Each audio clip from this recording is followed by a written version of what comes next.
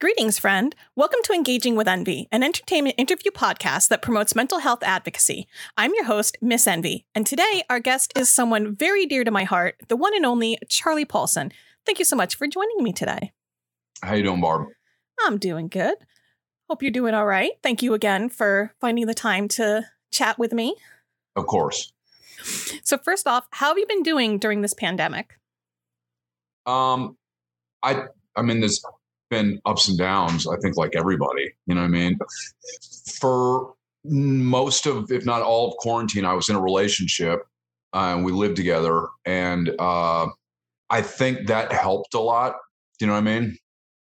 Just having somebody to share the experience with.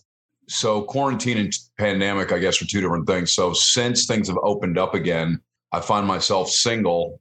You know, I've had ups and downs, but not necessarily related to COVID. And how has the pandemic affected your creative process with writing new music? Has it been a lot better for it? Has it made it more difficult? I would say the same, because my process was not affected by it. You know what I mean? When it's time to create something, I don't sit around the house and write songs or come up with guitar parts. I sit around the house and play or practice, but it's more on the sort of technical end of things than the creative. So we made the record, as you know, in quarantine. So I did what I always do. I brewed a pot of coffee. I went out to the garage and fired up the amp and just sat there with the songs and wrote and played until I came up with, guitar parts.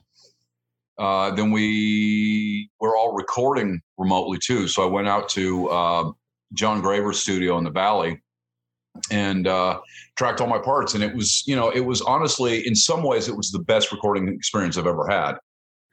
Let's backtrack a little. When did you first discover your love for the guitar? When I was 7 years old, my father would leave me for extended periods of time with friends of his because he was doing things. And he was on the road. He didn't need anybody to know where he was, and he certainly didn't want to have his kid with him. In one of these stretches, I was left with this woman who loved Kiss, and she had all the records up to that point. I think that was 77, so it would have been Love Gun or Alive 2. And I had read comic books, had been reading comic books at that point, and I'd also grown up in a house where, it's a very rock and roll house. So, I mean, we'd always be hearing Jimi Hendrix or the Stones or whatever. So I already had a love of music. And these dudes were like the perfect marriage of music and comic books. And I instantly fell in love with Kiss, and I wanted to be Ace Frehley.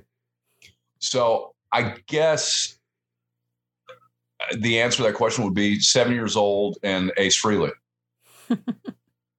Did you ever get to meet him? Many times. It's sometimes, I mean, Ace is a fucking, you want to talk about mental health. That dude is a loose cannon. Sometimes it was just a childhood dream come true. And he was fucking so cool. And he was, he let me play his guitars and, we just bonded as guitar players. And other times he was just, sorry, that's my kids. Hang on one second. Hey! Okay.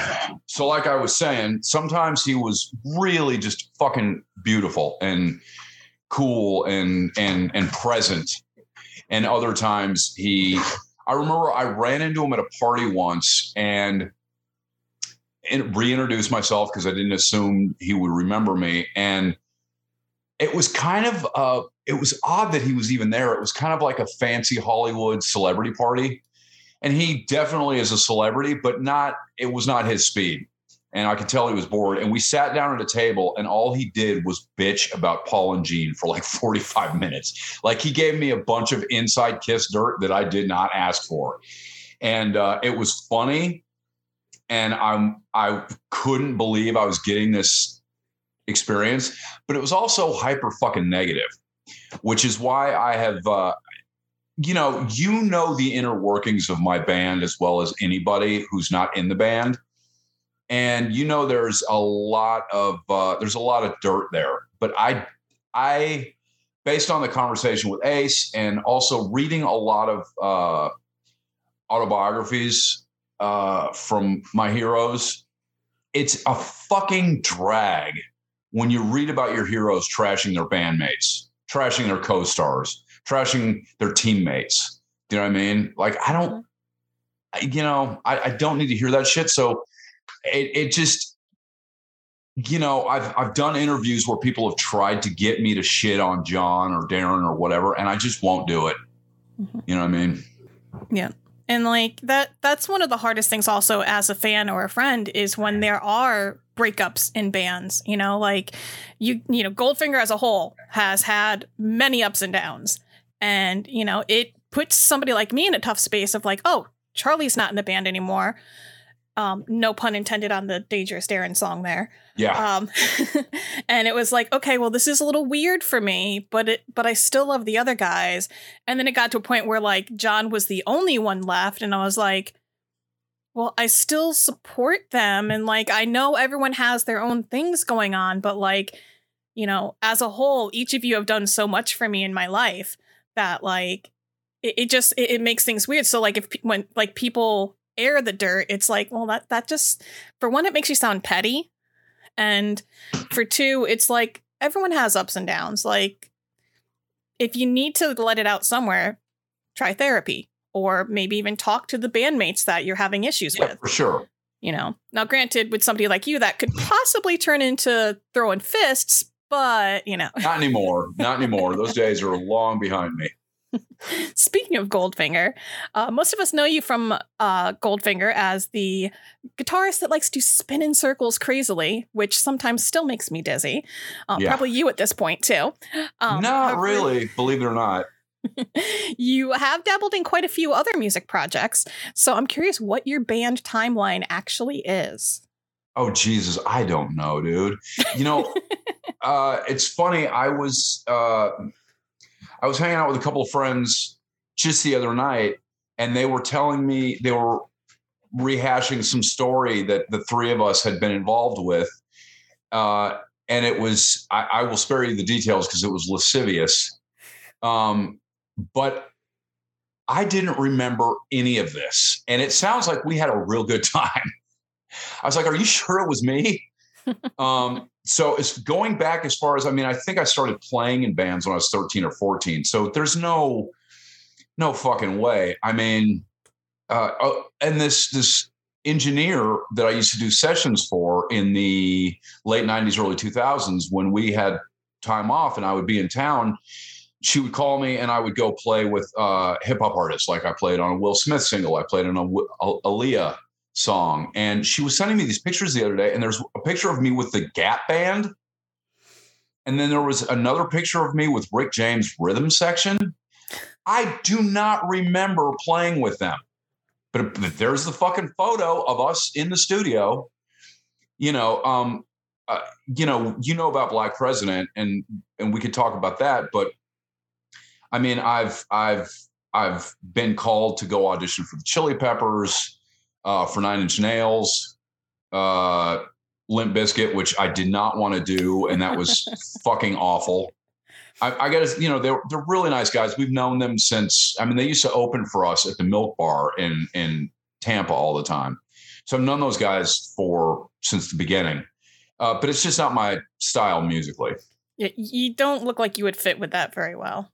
Yeah, and the guy that was begging me, what had happened was I had quit Goldfinger. They had hired this guy named Barry Squire, who it was essentially his job to put bands together. Like when you see solo artists on Saturday Night Live or the Grammys or whatever, that singer did not put an ad out on Craigslist and put that band together. They hire somebody to build a band for them. Bizkit had hired this guy who had worked with, Britney Spears and Timberlake, whoever. And I had known him because somebody put me in touch with him when I quit Goldfinger to find another gig. And he kept calling me about the Biscuit gig. And I'm like, bro, I don't want to do it. I mean, I love those guys, but it's just not it's not my wheelhouse. I don't do what they do. And I kept turning him down. And finally he showed up. I was working at a shop on Melrose, and he showed up to my job and basically begged me. He said, they're asking for you by name. They keep asking for you by name. Look, I know it's not your thing, but if you do this favor for me, I promise I will get you a gig. So I went up and I jammed with them, and we tried to play Limp Bizkit style music for maybe 20 minutes, and that didn't work out. But it turns out that rhythm section grew up on Minor Threat and Dag Nasty and a lot of that shit. So we wound up just jamming a bunch of old punk rock, believe it or not. And it was fun and it was fine.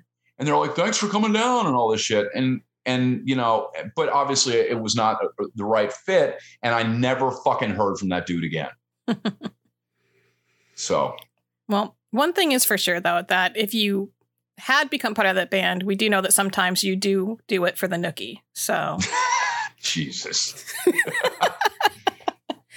So now, along with that, like, you also have some other fun projects you've done with some very, I guess I could say, unique individuals, like Willem, for example. Oh, yeah. For sure. Now, are you still doing any projects like that? Or is there any projects that you're currently working on, like just, to help pass time, to have some fun? Those come and go. So those started in 99. What it was there was this club in Hollywood called Club Makeup at the El Rey Theater. And it was a once a month thing. And what it was like, I mean, it's so fucking hard to explain to people that weren't there, but it was like, you've heard of Studio 54, right? Mm-hmm. Okay. So it was this big theater, and it was like this drag queen, glam rock, punk rock dance party. And people would show up in crazy costumes. And I mean, it was very much like New York in the late 70s. And it was ostensibly a giant dance party. And people were like just doing drugs openly on the floor, fucking in the bathroom. Like, I mean, it was fucking amazing. And then at midnight, we'd had these famous drag queens and just all kinds of crazy performers that had flown in from all over the world. And we would back them up on these cover songs. And that was sort of the start of it. And that lasted for 3 years, and, it ran out of steam, as a lot of clubs do. So some years later, do you know the band Passion Pit? Yes. Okay. So they were coming through town, and the promoter who had booked them called us and said, this band's coming through town. They're playing a couple shows in LA and a couple shows in San Diego. They're all sold out. So they don't need any ticket support. Like, they don't need the support band to sell any tickets. They want just a fun cover band. Could you guys possibly put the Club Makeup band back together to do these shows? And our instant reaction was, hell no, it's not possible. Everybody's kind of gone their separate ways. Not only that, trying to corral drag queens into a situation, especially where they're the opener and we don't have complete control over the situation, is like herding feral kittens on cocaine. Like they need handlers, you know what I mean? Not bandmates. And then, so we hung up, and maybe half an hour later, I picked up the phone to call him back. And as I was picking up the phone, he was already calling me back. He's like, dude, I think we should try it. And that was exactly my thought. So we just threw the line out to everybody, and everybody that we reached out to was down. So we wound up taking these shows. The first show was at the Fonda, actually, where my friend's going to see Cruella tonight. And we get there, and Passion Pit takes an extra long sound check, and they leave all their gear set up. So we get up there and we try to cram our shit in what little space they left us. And it was a drag, no pun intended, because we put on a fucking, like, a show. It's like almost like a Las Vegas review with costumes and props and all this shit. And we finished our sound check and we go downstairs into the common dressing room area.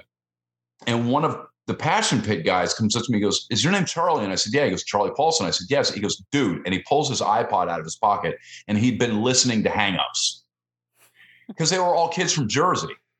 Mm-hmm. And he's like, hang on one second. And he goes into his dressing room and brings out a couple of the other guys, and they're like, holy shit. You know, they were really fucking stoked. And they're like, dude, it's so fucking cool. The thing you're doing is fucking awesome. We heard you guys sound check, and it's so cool to have you on these shows and whatever. And I said, can you do me a favor? And they said, anything. And I said, can you move your shit? So they immediately sent their crew up stage and struck their entire stage. They didn't even just move it back. They gave us the drum riser, everything. And after that, we got along really well. And those shows were really fun. And what it showed us was that people loved it. And there was definitely an audience for what we were doing. And we couldn't use the Club Makeup name anymore because it wasn't part of that. So we changed the name to Transcontinental. And we just started booking shows under Transcontinental. And, you know, it was Willem and Detox and Ray Latre and Mama and just, you know, a bunch of performers that have gone on to be huge, be it through RuPaul's Drag Race or the Boulet Brothers, their show, Dragula or whatever, you know, and it built into something. By the last show we ever played as Transcontinental, we headlined the West Hollywood Halloween Carnival, which is like they basically shut down 6 city blocks, and there's 200,000 people, and we were headlining. So, you know, and I mean, we were in talks with record companies to do an album of originals. We were in talks with Bravo to do a show about the band.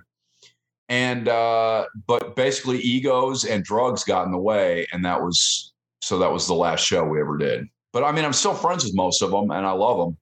I'm still sad I never got to actually see one of those shows. Like I would see all your posts and stuff and I'm like, plenty of it on YouTube. So fun. Yeah. There's a lot of it on YouTube. Well, if you ever do end up getting back together for some reason, I will make sure I fly out for it. We've done a version of it. There's like this sort of like underground punk rock art gallery out here called Lethal Amounts. And the guy that owns it, he and I started a night before quarantine where we would do a residency at a club called El Cid. And it was not Transcontinental anymore. We had changed the name to Queen Bitch. And it was a version of that, but we had sort of broadened it to include any LGBTQ performers, you know what I mean? Trans women, you know, queer identifying, whatever. And which really, as the musical director for me, it was a relief because I had a much bigger pool of talent to draw from. Mm-hmm. Speaking of talent, are there any artists that you would love to collaborate with for a fun new project or even just do like a one-time thing or? Gaga. That would be amazing. I should absolutely be her guitar player. Mm-hmm. I mean, we were fucking made for each other musically. I think also as people, you guys look super cute together. I'm just saying. Yeah. Supposedly, one of the first records she ever bought with her own money was our first album. I've been told that on numerous occasions. If I find any connections at some point, I will make sure to see if I can't cross some strings there. Dude, there's so many people that have. I know she's heard my name more than once, but I mean the guys in Fishbone always. You know what I mean? I would love to play with them. Fuck, there's just so many. You know what I mean? Mm-hmm. Jane Wiedlin from the Go-Go's. If she ever wanted to write together or put a band together, I would love to play with her. She's insanely talented. Country's not my thing. Mm-hmm. I mean, I love... Unless you're acting. Well, yeah, exactly. We can get into that. But, yeah, I mean, I love 60s and 70s country. Like, I love the Outlaws. I love, you know, Waylon and Willie. But what is passing for country these days, I don't even recognize. Mm-hmm. You are more of a fan of actual like dance and pop music. Are you also into K-pop is the question? No. Okay. No. And I'm not necessarily a fan of the current pop genre, but specific artists and specific songs will grab me. Like I said, I love Gaga. I like that first Shawn Mendes record. I think it's just expertly crafted. Mm-hmm. You know what I mean? But I mean, my favorite music of all time is Motown. So I'm a sucker for just a well-constructed pop hook. Mm-hmm. Are you a fan of the Bruno Mars, Anderson .Paak combination that they've got going on right now? The only thing I've heard is the song they played on the Grammys, and I thought it was dope. Mm-hmm. I mean, Anderson's a fucking ridiculous drummer. Yeah, that was probably one of the best performances on the Grammys this year. Yeah. Who are some of your favorite artists to go on tour with? Now, we know you are almost always on tour with Real Big Fish and Less Than Jake. But aside from them, who are some of the artists that you just always, like, if you found out that you were heading out on tour and they were on that roster, that you were just like, all right, cool, this is going to be a fun few weeks here? A Fishbone, Rise Against, Anti-Flag. As you know, we aren't really a ska band. You know what I mean? You had one album that could kind of be more ska with Hang-Ups, but other than that, like, you have a lot more punk to you. We've become more of that over time. But I got to tell you, dude, if I never play another show with fucking Real Big Fish again, it'll be too soon. Like, and no offense to those guys, and I'm sure they feel the same way about us. It's just like fucking Groundhog Day since 1997. You know what I mean? And but I have pushed forever for us to, if we're going to do a package tour, to not make it so fucking ska centric, because then it, you know, John feels like he has to push our ska end of things. And a lot of our best songs, a lot of our most beloved songs get left off the set list because they're not fucking ska. Mm-hmm. You know what I mean? Yeah. And so, you know, like you have those good ska hits, but it's the like feel good energy of like the punk hits that really like get you going more. Like, ska is fun, but as a former ska fan, and still kind of am, you kind of are like, yeah, this is fun a little bit, but then that kind of wants something else now. Third wave ska, the type of ska that we play and the type of ska that is played by the bands that we would tour with is pretty fucking one note. You know what I mean? Mm-hmm. You have, obviously there's differences. There's Streetlight Manifesto or Suicide Machines.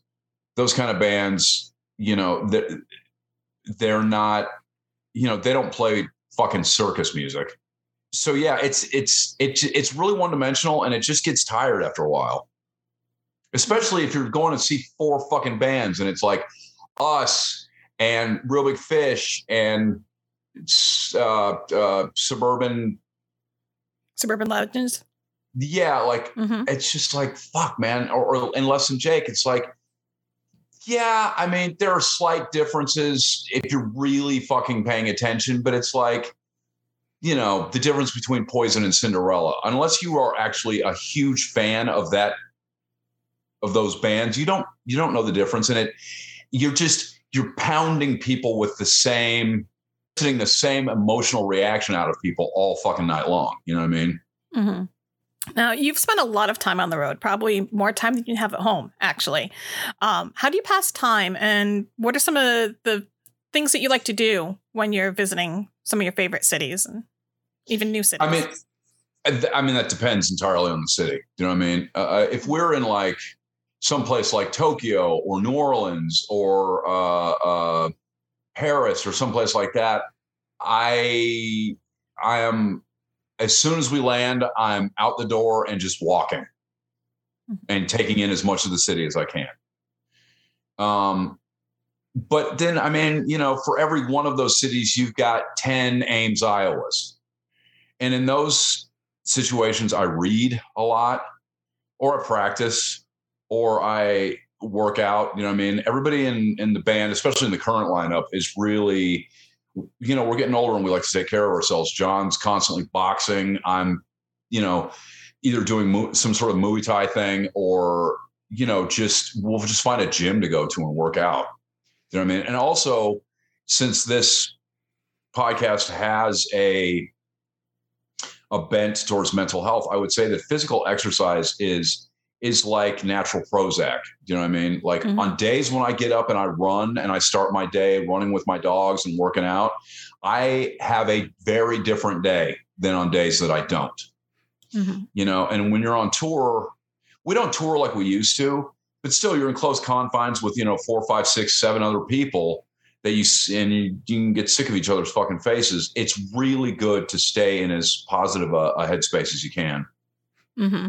And also from an outside view, one of my favorite things is when you do go out running with the doggos, because I'll go through them and I'll see the Instagram stories and I'm like, I want to be doing that. Like, granted, me running would probably lead to a heart attack at this stage, but some nice, speed walking, maybe I could get down with that. But like just seeing you out there with the dogs and stuff, it's awesome. Like, it's inspiring and it just puts a smile on people's face, and so by you making yourself feel better, you're actually making other people feel better as well. I appreciate that. I mean, I do get a lot of fucking people trolling me like, okay, dude, we get it. You're in shape. Like, because John, like, for example, he posts his boxing workouts every fucking day. You know what I mean? So I get it, but it's a part of our lifestyle. It's a part of our day. And if it is inspirational to people, like, I know, I have heard more than a few people echo your sentiments, which is, that dude's 51 and, the shit that I've done to my body over the years, and I can still get out there and do it. It kind of removes people's excuses. Now, you actually already touched on what my next question was going to be, but there might be a little bit more you might want to add, which is, how do you manage your mental health on those long tours? I mean, there was that one year that you had like, almost 400 shows in 1 year because you were like double dipping and stuff. Like, how that first year was insane. And we did not handle our mental health. I mean, as John and I are members of a secret society. So we would try to go to meetings as often as possible, and that helps. But there was nothing approaching mental health in the early days. Do you know what I mean? I wasn't aware of my mental health issues until years later, my specific diagnosis. So I wasn't on the lookout for it in that way. It wasn't until I got diagnosed clinically depressed that I was even, I thought I was just having a bad day or a fucking miserable fuck. You know what I mean? Yeah. And that's kind of surprising because like you never really came off as somebody that would be struggling with depression. It just goes to show that the people that struggle the worst, they've got that facade. And well, yeah, but also sadness can often mask itself in anger. And I'm sure you've seen me be angry. Do you know what I mean? You mentioned earlier fist fights. Darren and I definitely have come to blows. I have thrown fucking guitars at people.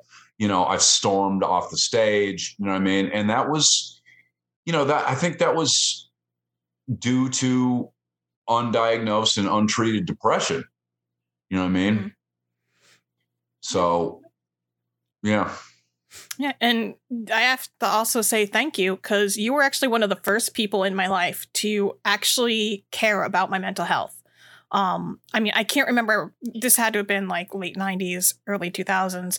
But I was going through something in my life and like my instinct was to call you. And here I am like bawling on the phone to you. And you're like, trying to console me. And you're like, by the way, you should get checked out for your codependency problem. And I'm like, codependency? What's that? And then I look it up and I'm like, well, that hits the nail on the head. Okay, that's one thing I can now kind of take care of a little bit better. And I have gotten a lot better at that. But, I think I'm always going to have that worry about others first mentality. But I've definitely reeled it in a lot better. And taking medication for my anxiety definitely helps with that, too. Yeah. B, we've been friends a long time, dude. Yeah. Like, I care about you. And I care about you, And so what medication are you on? I take Lexapro for my anxiety. And, it's been a life changer. For a long time, I was very anti-medication. I was just like, no, like, I can just handle things on my own. No big deal. And then it just got to a breaking point to where like it was more than just feeling like a skittish cat all the time and like feeling like not in control. And I was just like, I think it's time. I talked to my therapist and I was like, I'm uncomfortable with the idea, but I want to try to feel better. So let's try it. Let's see how it goes. She recommended I try Lexapro. The first week was horrible. My brain was so swirly and foggy. I didn't know what was what. Like, I remember calling my therapist crying because I was afraid that I was going to say or do something that I didn't know I had control over because my brain was trying to even out. And I almost stopped taking it because I didn't like that. But I'm like, no, I just got to write it out and maybe things will be better. And then, a week or two later, all of a sudden I'm living my best life. Like, I'm not jumping every 5 seconds. Like, my social anxiety, not nearly as bad. Like, it could be something as simple as you saying, hey, I need to call you right now. And I would instantly go into a panic and hyperventilate thinking, oh my God, what did I do wrong? What's going to happen? Blah, blah, blah. And it's really just going, hey, so I'm going to be in town in a couple weeks. Do you want to hang out? And it's like, yeah, of course, little things like that where like, or even just, having to talk to somebody that's, a manager or someone else and just instantly hyperventilating and be like shaking, like you can hear my voice shaking with how nervous I am just because that's just my natural instinct. It's a lot, but my anxiety has gotten a lot better and, I'm not as worried about things. I still have my little moments where I'll get a little nervous and stuff like that. Or like, for example, I have a convention I'm going to next week and I'm a little bit nervous about that because I haven't been in like a big crowd in a while and all this, but it's like, what is it? It's the PAX East convention. It's a gaming convention, basically. Going to go up there with a few friends. And I know that I'll have them there if I need, a handheld, for example. So it'll be fun. It's just that whole like leading up to that, just kind of being like, okay, it's been a couple years since I've really gone out and done too much stuff. And, but things are getting better. And, there's also some other fun trips coming up soon. Like I'm going to be in San Francisco for a little bit in June, I think it is. Yeah.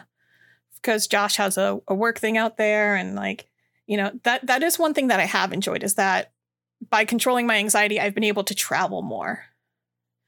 And I think next time I'm in LA, I literally need to like find like a day or two and just block it off and be like, these are Charlie's days. He's in charge and I'm going where he says to go. And that was not meant to be a Charles in charge joke, but it just kind of fell into our laps. But on that note, sometimes you do come off as a bit of an intimidating or overly confident guy. Do you ever get stressed or anxious when releasing new music or on stage?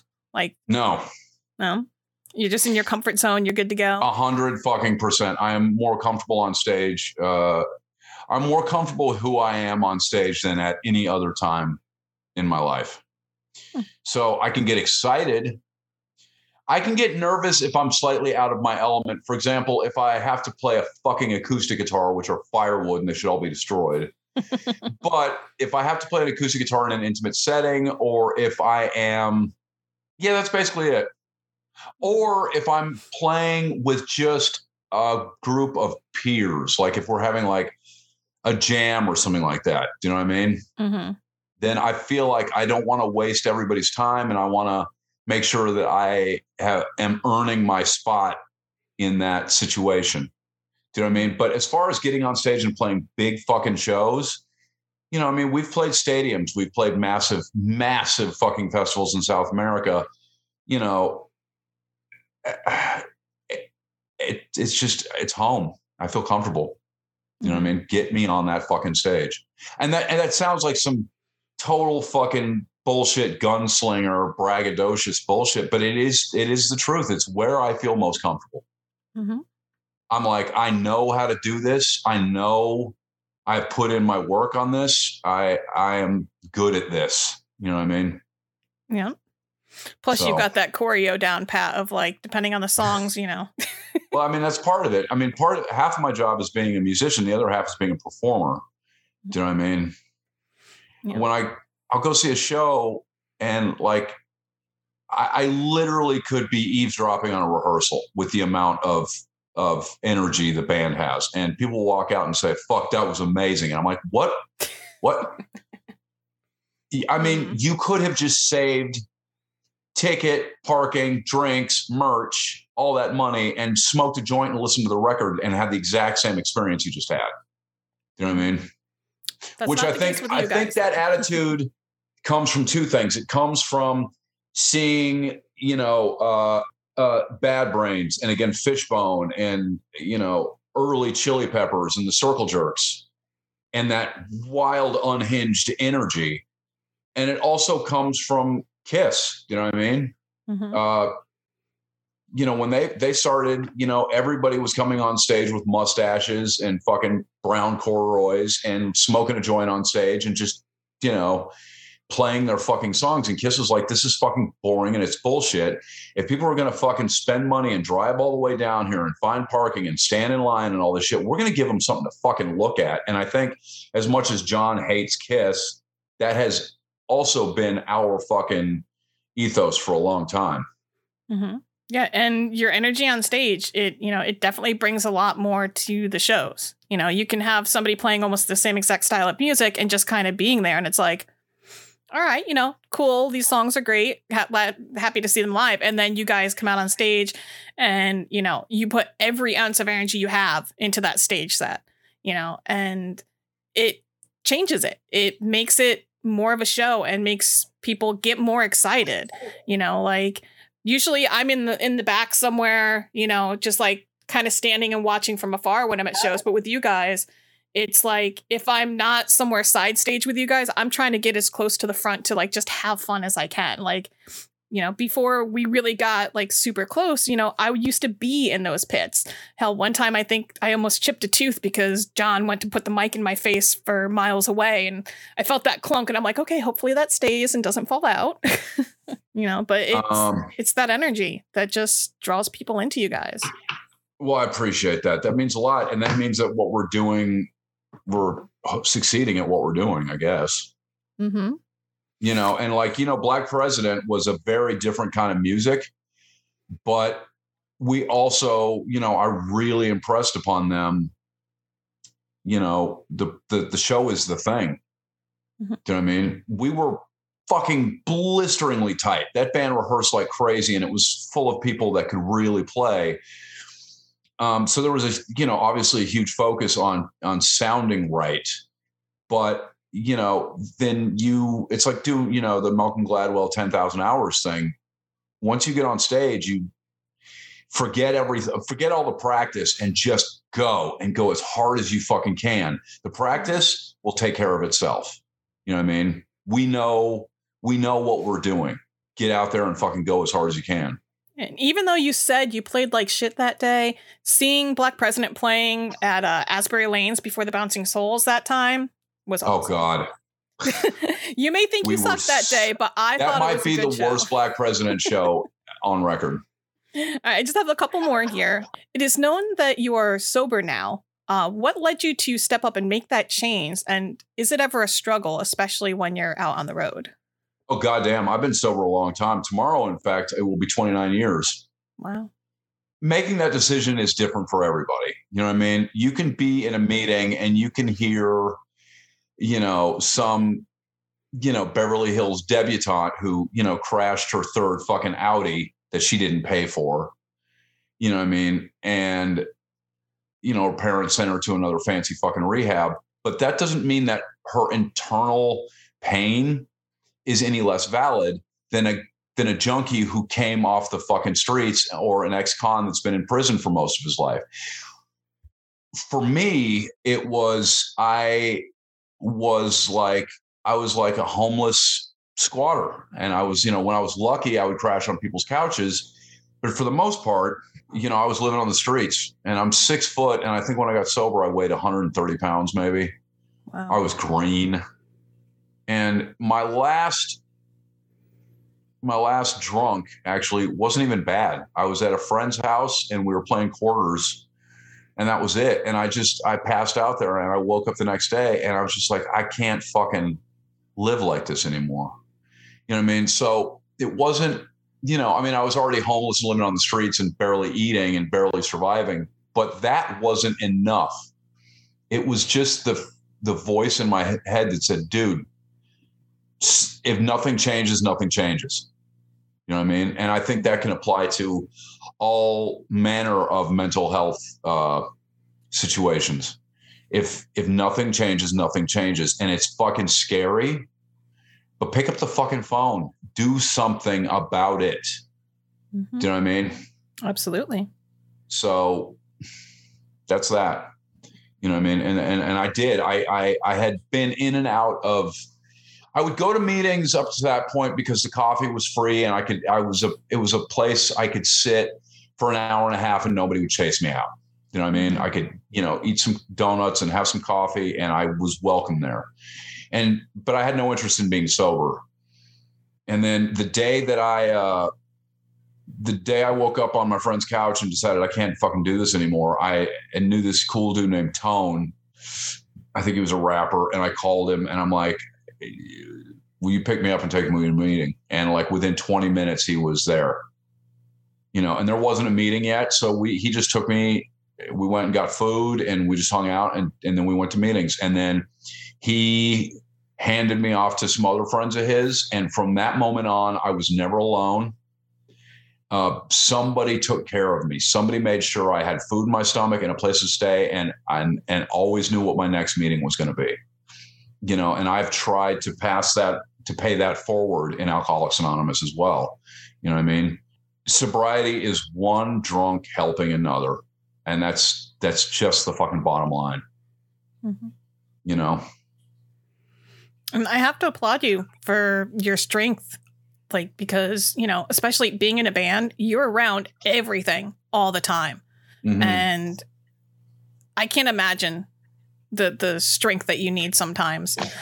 I mean, it might be a little bit easier now since it's been a while, but like still, like to me, like I don't have an addictive personality or anything, but even still, like just if I know, hey, taking this would make me feel good in this way, and knowing that you're no longer doing that, like, but seeing it there, I feel like that would still like kind of trigger every now and then. Well, let me ask you this, and you can edit this part out if you don't want. This is just me as your friend talking to you. Mm-hmm. We have talked at length about your food issues. You don't view that as the same thing? I mean, it's still an addiction. You're still fixing. Yeah, it's not quite the same. Like, I don't eat when I'm depressed or anything like that. Like, I don't have like, binge and purge type moments. Like, I think it's more of just my depression. And like, I've explained this to my husband as well, that when my depression takes hold of me, when I'm in that pit, I'm not going to fuck up shit. Sorry. Had to. It just kind of happened there.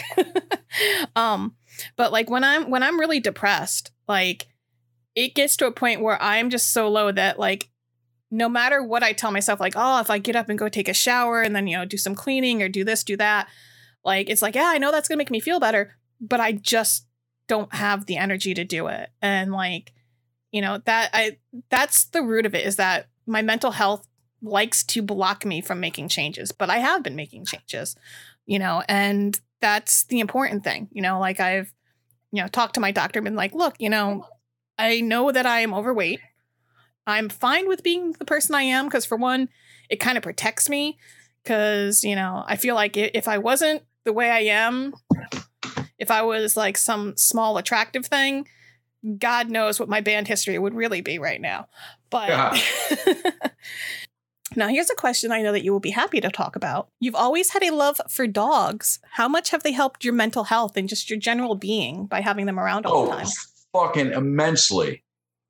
Like, just even in the basic care of them. Like, if I'm laying in bed, if I am just laying there and I don't want to fucking get up, and I, am just cycling through the millions of fucking suicidal ideations, or, just all the shit depression does to you. Matoska, my wolf mix, he sleeps in my room. So, at some point he's up and he's spinning around and he's scratching on the door because he's got to, do his business. So I got to let him out.